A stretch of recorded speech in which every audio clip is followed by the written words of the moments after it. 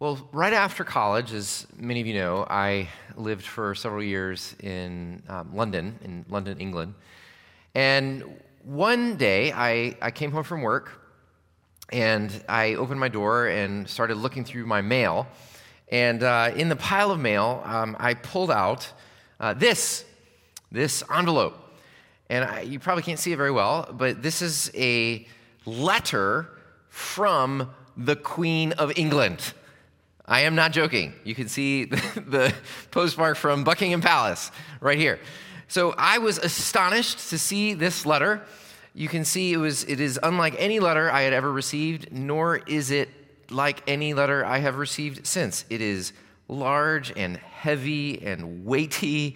My name is written on the front in calligraphy. It says Corey Widmer, Esquire, which I've never been referred to before, which I guess in England is a title of high esteem and social ranking, which clearly they do not know actually who I am.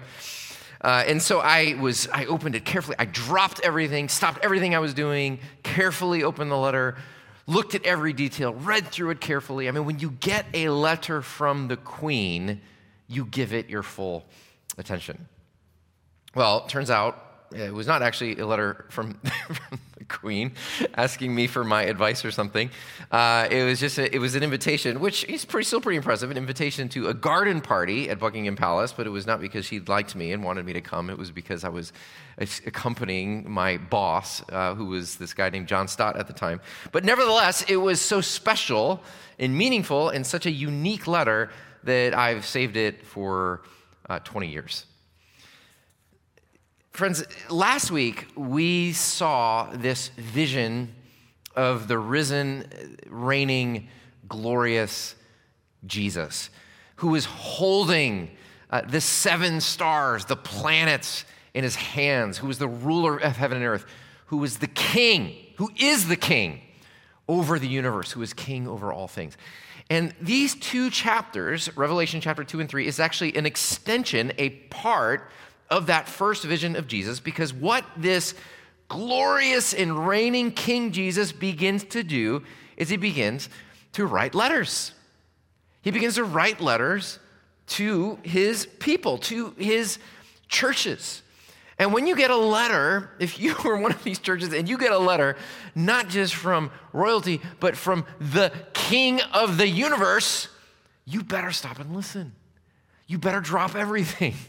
You better handle it with tremendous care. You better give your full attention to what the King of the universe has to say to you. And so here's what I want to invite you to do. I want you to pay serious attention to these letters from Jesus. Because yes, they were written to particular congregations, 7 particular congregations 2,000 years ago in Asia Minor and a little part of what is currently Turkey. Yes, it was letters written to them. But friends, because this is Holy Scripture, because the Holy Spirit is inspired in this text, these are also letters for us. This is actually a letter from Jesus Christ, written for us, written to you. If you've ever wanted or wondered, wouldn't it be great just if Jesus could speak to me, if I could know what he has to say about what I'm going through? This is literally a word from the risen, reigning King Jesus for us, for you. So pay attention. As it says in verse 7, let him or her who has ears to hear, let them listen. Listen, friends. These are the words of the risen Christ for us. So this is what I'm going to do. I'm going to do just kind of a quick overview of what these 7 letters are all about. And then I'm going to dive into the first letter, which is the letter to the church of Ephesus. So let's just first do an overview of what these letters are about. We ended last week with this glorious vision of Jesus, like we said. Jesus as the exalted king over all. And what is so striking, and what we were reminded of again with the reading that Katie read this morning, is that where we see Jesus and what we see him doing is we see him standing among the lampstand, the 7 lampstand, which we know is symbolizing of the 7 churches of Asia Minor, which in turn represent all the churches of every time, the churches of Christ. And so what that tells us is something very striking, that Jesus is actually very near to his people. He is very close to us. He is walking among us. That Jesus, like we said last week, is not some absentee landlord way up there in heaven somewhere, but that Jesus is actually, through his Spirit, present, very involved, conscious of every challenge, every struggle, every suffering, every problem of us, of Third Church, just as he was for the churches in the first century. In verse 2, it says, I know. Jesus is intimately aware of the issues of his churches. He has passionate interest in his people, not because church is Jesus' hobby. It is literally his marriage. It's his heart. It's his love. And so he is deeply interested in his people. And so now, out of his great concern for his people, Jesus writes a letter to each of his churches addressing specific problems that each of the churches are facing because he loves them. And he wants to coach them. He wants to root them. He wants to encourage them and us on. And so let me just show you with this slide here what the structure, because each of the 7 letters has each of them follows a very specific structure. Each of them does this exactly. So first, in each of the letters, there's an address. And in each case, Jesus is always addressing the angel of the church, as you can see in this section, chapter 2, verse 1. Now, we're not sure what that means. Angel literally means messenger. And so it could simply mean that Jesus is addressing one of the literally the human messenger, one of the pastors of the churches. But it also could be that Jesus is referring to some sort of heavenly angelic being or reality that is assigned to each church. And I have no idea what that means. It just could emphasize the idea that there was always something more going on than meets the eye. And so there's the address, okay? Number 2, in each letter, there is some reminder of a characteristic of the vision of Christ from chapter 1. Each church is reminded of a different characteristic of that vision. Number 3, in every letter, there is a commendation of what is going well. Well, in every letter but one. With an exception, where nothing is going well, most churches have at least 1 or 2 things worth celebrating. Fourth, there is a criticism or a correction of what is going badly. 2 of the 7 churches don't actually get criticisms. They only get, happy gold stars. But the rest have something that Jesus wants them to work on. 5th, in every letter, there's an appeal from Jesus to endure, which includes a warning of what will happen if they don't, and a promise of what will happen if they do. And finally, each one ends with this exhortation to listen, to heed the voice of the Spirit. So we'll see that pattern in every single of the 7 letters. Now, when you read through the 7 letters, as I invite you to do this week, because we're only going to look at the first one and last one, sort of like a sample, what you're going to see is that each of the churches are struggling with different things. Some are apathetic because they are rich and affluent churches, and they have become comfortable and apathetic. Some are struggling with, some are morally compromised. They're still visiting pagan temples and sleeping around with sort of the pagan prostitution cults. So some are morally compromised. And third, others are remaining faithful to Jesus, and we're suffering harassment and persecution. But the common message with all 7 of the churches is this: Jesus is calling and inviting his people to stay faithful. Endure. Faithfully and patiently endure. He warns them, it's never going to be easy to follow me, and actually it's going to just get harder and worse. And the strong temptation will always be to compromise, as we know it was for these early Christians, the terrible and violent persecution of the Roman Emperor Domitian. And they were tempted to either outright deny Jesus to avoid persecution and death, or just simply to compromise and just kind of join into the spirit of the Roman age around them. But in each case, in each letter, Jesus is calling them to faithfulness, to patiently endure, to overcome, and he promises a reward to all those who can faithfully and patiently endure through the suffering and the sorrow and the tribulations of this life. He promises the new heavens and the new earth. And so this opening section, what it's doing in chapter 2 and 3, it's actually setting up the whole main tension of the entire book of Revelation, the whole storyline of the book. Because you always need some tension. You need some narrative tension for a good plot, right? Every great story has narrative tension. Is the hero going to make it? Is Bilbo going to make it to the mountain? Is Rey going to, take down the emperor in the end? Every great story needs some serious narrative tension. And the great narrative tension of this story is this: will God's people endure? Will they make it? Will they inherit the new world that God has in store? That's the great tension. That's the great storyline. That's the great plot. And I would say, friends, that's the great plot, not just of this book, but the great plot of your life, the great plot of the world. So let me just make an application here before we jump into the first letter. I want you to note, I've been thinking about this week, and I just want to just touch on this a little bit because of the relevancy of this moment. I want you to note that Jesus addresses churches. He doesn't address individual Christians. He doesn't address aggregation of individuals. He addresses churches. The context for the Christian life, I want you to hear me on this. The context for the Christian life is always community. It's always the church. I love this great quote from Eugene Peterson in his book on Revelation, this chapter. He says this: the gospel pulls us into community. One of the immediate changes the gospel makes is grammatical. We instead of I, our instead of my, us instead of me. Isn't that a great way to put it? It's a grammatical conversion when you become a Christian. Sin isolates us. Sin separates us from the community of the Trinity and separates us from the community of each other.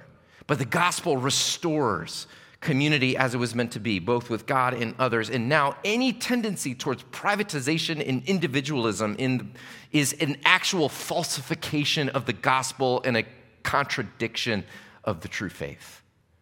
And the reason why I wanted to pause on this is because this is a huge challenge to us because we happen to live in the most individualistic society in the history of humanity. And it was hard enough to practice your faith communally before the pandemic, but man, it is even just so much harder now. I mean, let's just face it. In this time and place that we're in right now, you can just kind of do your own thing.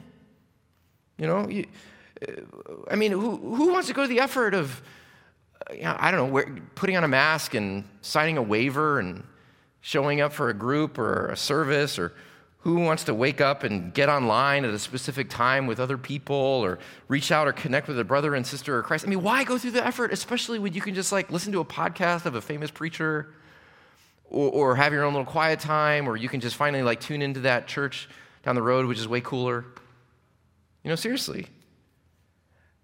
I just want to encourage you, as hard as it may be, as inconvenient as it may be in this moment, to resist isolation, resist privatization, resist religious consumerism, picking and choosing what meets your spiritual needs. Resist the temptation to make your spiritual life just a private individual thing, because Jesus addresses not individuals, but his church. That's where we find Jesus. But here's the problem. The church is annoying. Is it not? The church is full of people. The church, the real church, the actual congregations like the church of Ephesus, like the church of Smyrna, like Third Church, or any other church you might go to, is not at all this perfect, ideal vision of the church that we all might want to actually be in. The real church is full of annoying people. It's full of difficult people. It's full of people you would maybe never choose to be friends with. It's full of critical people. It's full of people who might disagree, that you might profoundly disagree with. It's full of people who might say and do unkind or offensive things. It's people who make mistakes, who mess up, who are totally unlike the holy, Christ-like people you would expect the church to be. And this is this, friends. This is us. And I just want to encourage you, before you say, good riddance, I'm done with the church, or I'm done with this church, look at these churches. These are the churches of the New Testament. Not yet 50 years old, already degenerating, such that Jesus had to step in to exhort them to change. These were not pristine, wonderful churches. No way. The truth is, the churches of the book of Revelation, as for us, are not like airbrushed living rooms from the Southern Living magazine, where everything is picked up and beautiful because no children live there. No.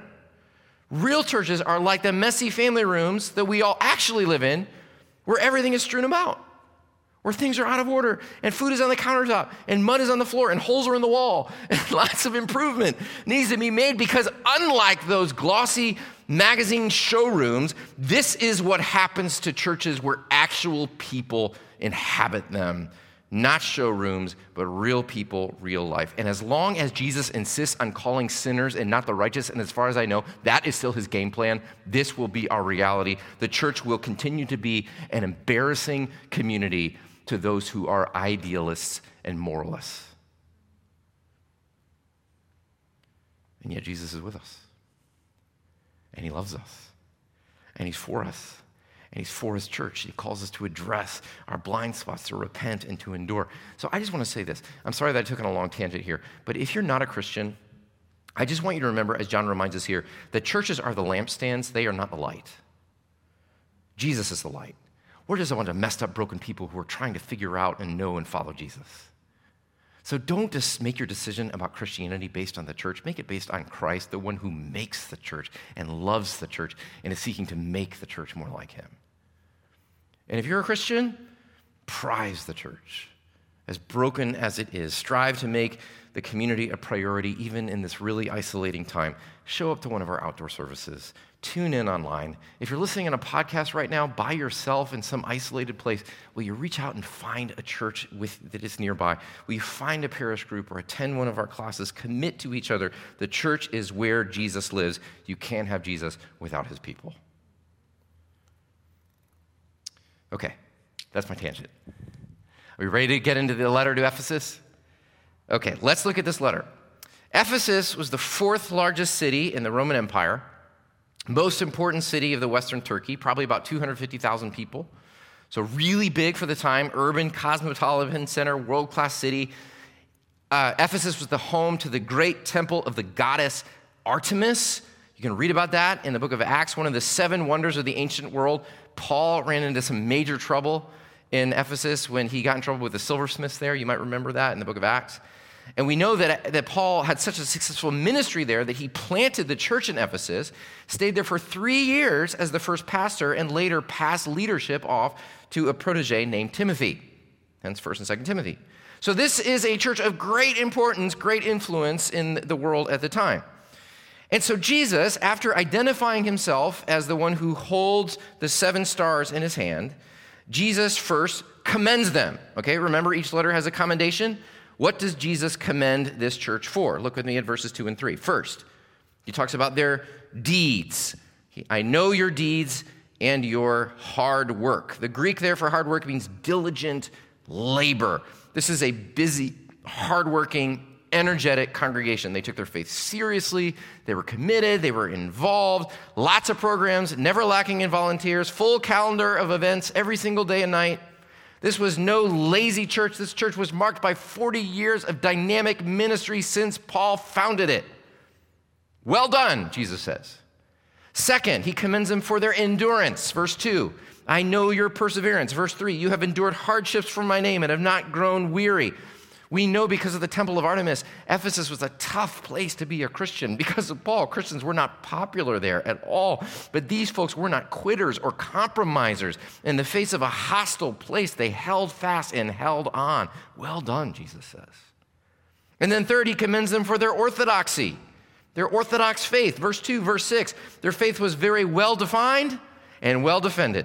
They opposed and exposed false teachers. They were doctrinally sharp, morally pure, theologically careful. They knew there were certain practices that Jesus hates, which is a strong word, verse 6, like the immoral and idolatrous practices of the Nicolaitans, and they stood strong against them. Well done, Jesus says. So here you have a portrait of a very impressive church, a church that was energetic and strong and sound, productive in ministry, persevering in trials, and pure in doctrine. Seems fantastic, right? Model of congregational life. And yet, verse 4, Jesus says, this I hold against you. How'd you like the King of the universe to say that to you?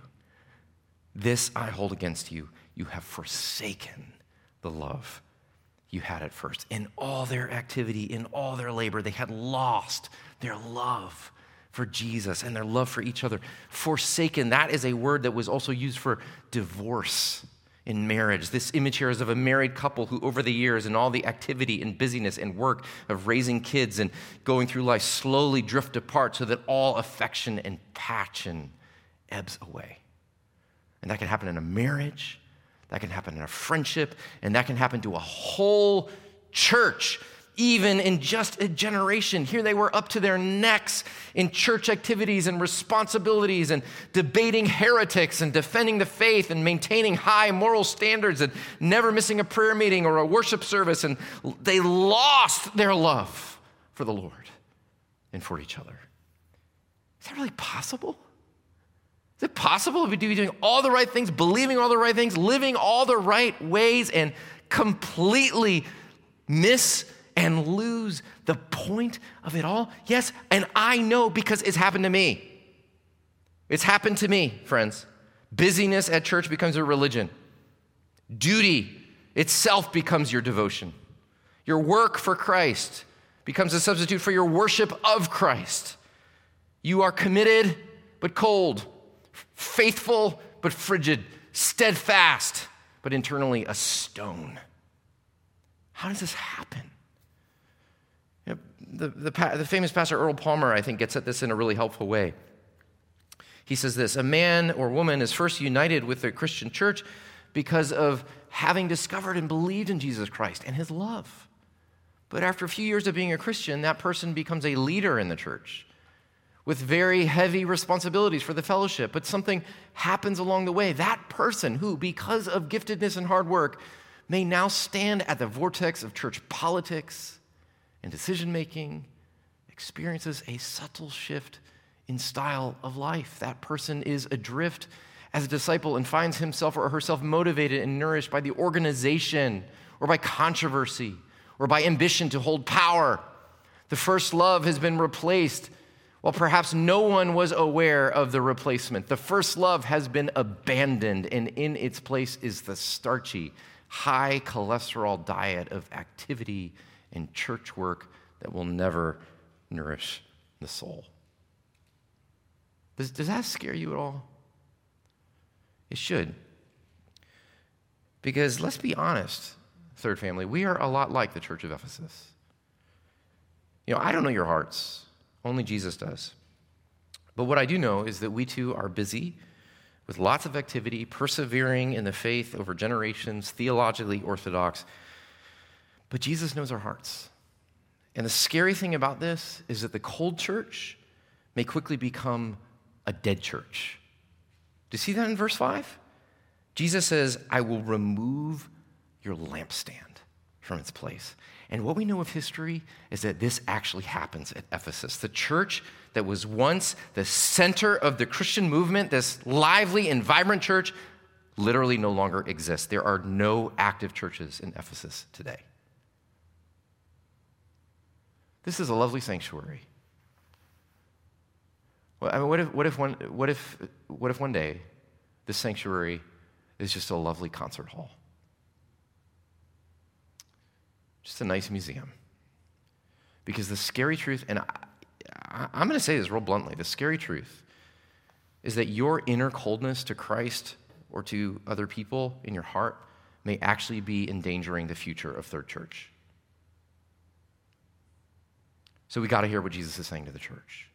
Because what he's saying is very clear. Everything that you might be doing, anything at all, minus love equals nothing. Love is the supreme mark of spirituality. I worry about this right now, friends. I see these partisan culture wars fueling hatred and bitterness among Christian people, this zeal for truth and passion for morality, and frankly, let's be honest, a fear of losing power is twisting much of the American evangelical church into a community of hostility and contempt. And we see the exact same things happening that Jesus warns of here. Orthodoxy becoming narrow legalism. Morality becoming angry entrenchment. Hatred of the practices of others, like the Nicolaitans, becomes hatred of the Nicolaitans themselves. I see an American church that is being drained of love. And Jesus' warning is severe. What shows the legitimacy and the truth of our faith is not doctrinal knowledge, not spiritual activity, not moral high ground, not how much you give away, not how much you do, not how much you accomplish, not your giftedness, not the emotions that you feel, not the disciplines that you practice. Those things in themselves mean nothing. The only true measurement of a life with God is love. Everything minus love equals nothing. So what do? We listen to Jesus. And listen what he says. What is his prescription? 3 things. First, he says, remember. Verse 5, ESV says, remember from where you have fallen. Kindle your spiritual memory. John Bunyan, the Puritan, says, be often calling to mind the very beginning of grace. Preach the gospel to yourself. Remember the delight of the gospel. Remember the truth of the pure love of Jesus for you, a sinner. Remember where you were without him. Remember. Second, repent. He says, verse 4, confess the cold and lifeless places in your soul. Renounce everything in your life that is marked by pride and self-sufficiency. Admit the many things in your life. I do this almost every day that have become more important to you than Jesus himself. Admit it directly to God. You don't know what to do about your cold heart? Tell it, say it to God. I've got a cold heart and I don't know what to do and I'm scared. Will you make my heart warm again? He stands ready to forgive and to restore. Remember, repent, and finally resume. He says, do the things you did at first. He's not saying get busy, because these people were already busy. This is an appeal to return to what actually matters, a nurturing of love of God and neighbor. This might mean returning to simple practices of sitting with God, scripture meditation, prayer. It might mean nurturing your life in the Christian community, what Augustine called the school of charity, the school of love. You don't have to wait to feel love again. According to Scripture, love is a set of choices to orient your life towards God and neighbor. So it's easier to love your way into a new way of feeling than to feel your way into a new way of loving. And so just like you might reach out to an old estranged friend or take a step towards your spouse after a long season of distance, return to the one who loves you. He is waiting. Remember, repent, resume a life of love for God and neighbor. And the promise, says Jesus, as we hear in verse 7, is to the one who is victorious, I will give the right to eat from the tree of life, which is in the paradise of God. This is fascinating because in Ephesus, in the great temple of Artemis, there was a vast and beautiful garden with a tree in the center of the garden that was used as a shrine. It was a place that symbolized all the hopes and ambitions of the Roman Empire. And yet Jesus says to the people of Ephesus, now, there's a different tree, a better tree. It's that tree that was at the heart of the garden of God in the very beginning, and it is that tree that will one day be planted in the heart of the new city that is to come. So he says, look, friends, hold out for the real tree, the better tree. Like that old marshmallow experiment with kids, where you give them one marshmallow, and you say, if you can sit here and not eat this marshmallow for 5 minutes, I'll give you 5 more. It's kind of like that. Jesus is saying, look, hold out for the true tree. Don't just indulge yourself in the stuff around you that feels so real and good. I know that life is hard, and I know that you often just want to throw in the towel and just do what you can to enjoy life in the here and now. But I am inviting you to endure. And the promise is that endurance will be worth it. It will be worth it because Jesus will be there. He'll be there when all tears are wiped away and all wounds are healed, when you wake up from the long, dark night and see the beauty of the new day. Jesus says, hold on, hold out, hold fast, endure. It is worth it. And so this is the final invitation. Not just try harder, but to look to Jesus, the one who has died for people whose love has dried up. People like you and people like me. Look to the one who wrote the letter to the people who gave his life for his people. He reveals himself freshly to them and to us, saying, look again at the apocalypse of Christ. See this fresh vision of the one who loves us and is for us. Let your eyes be open to see him, the one who is love incarnate. As Charles Wesley wrote, Jesus, thou art all compassion, pure, unbounded love thou art. Visit us with thy salvation. Enter every trembling heart. Let's pray that Jesus can do that. I just want to invite you for a moment to admit, if you are feeling convicted today, that you have mistaken work for Jesus with a relationship with Jesus. That you have confused beliefs about God with intimacy with God. That you have mixed up striving for Christ with actually knowing Christ. Would you just take a moment to admit the coldness of your heart? That you've lost your first love. That over years and years, you have just slowly drifted away, and you don't even know your way back anymore. Would you just speak to God now? Confess it to him. Repent. Turn around. And ask him to make your heart warm again.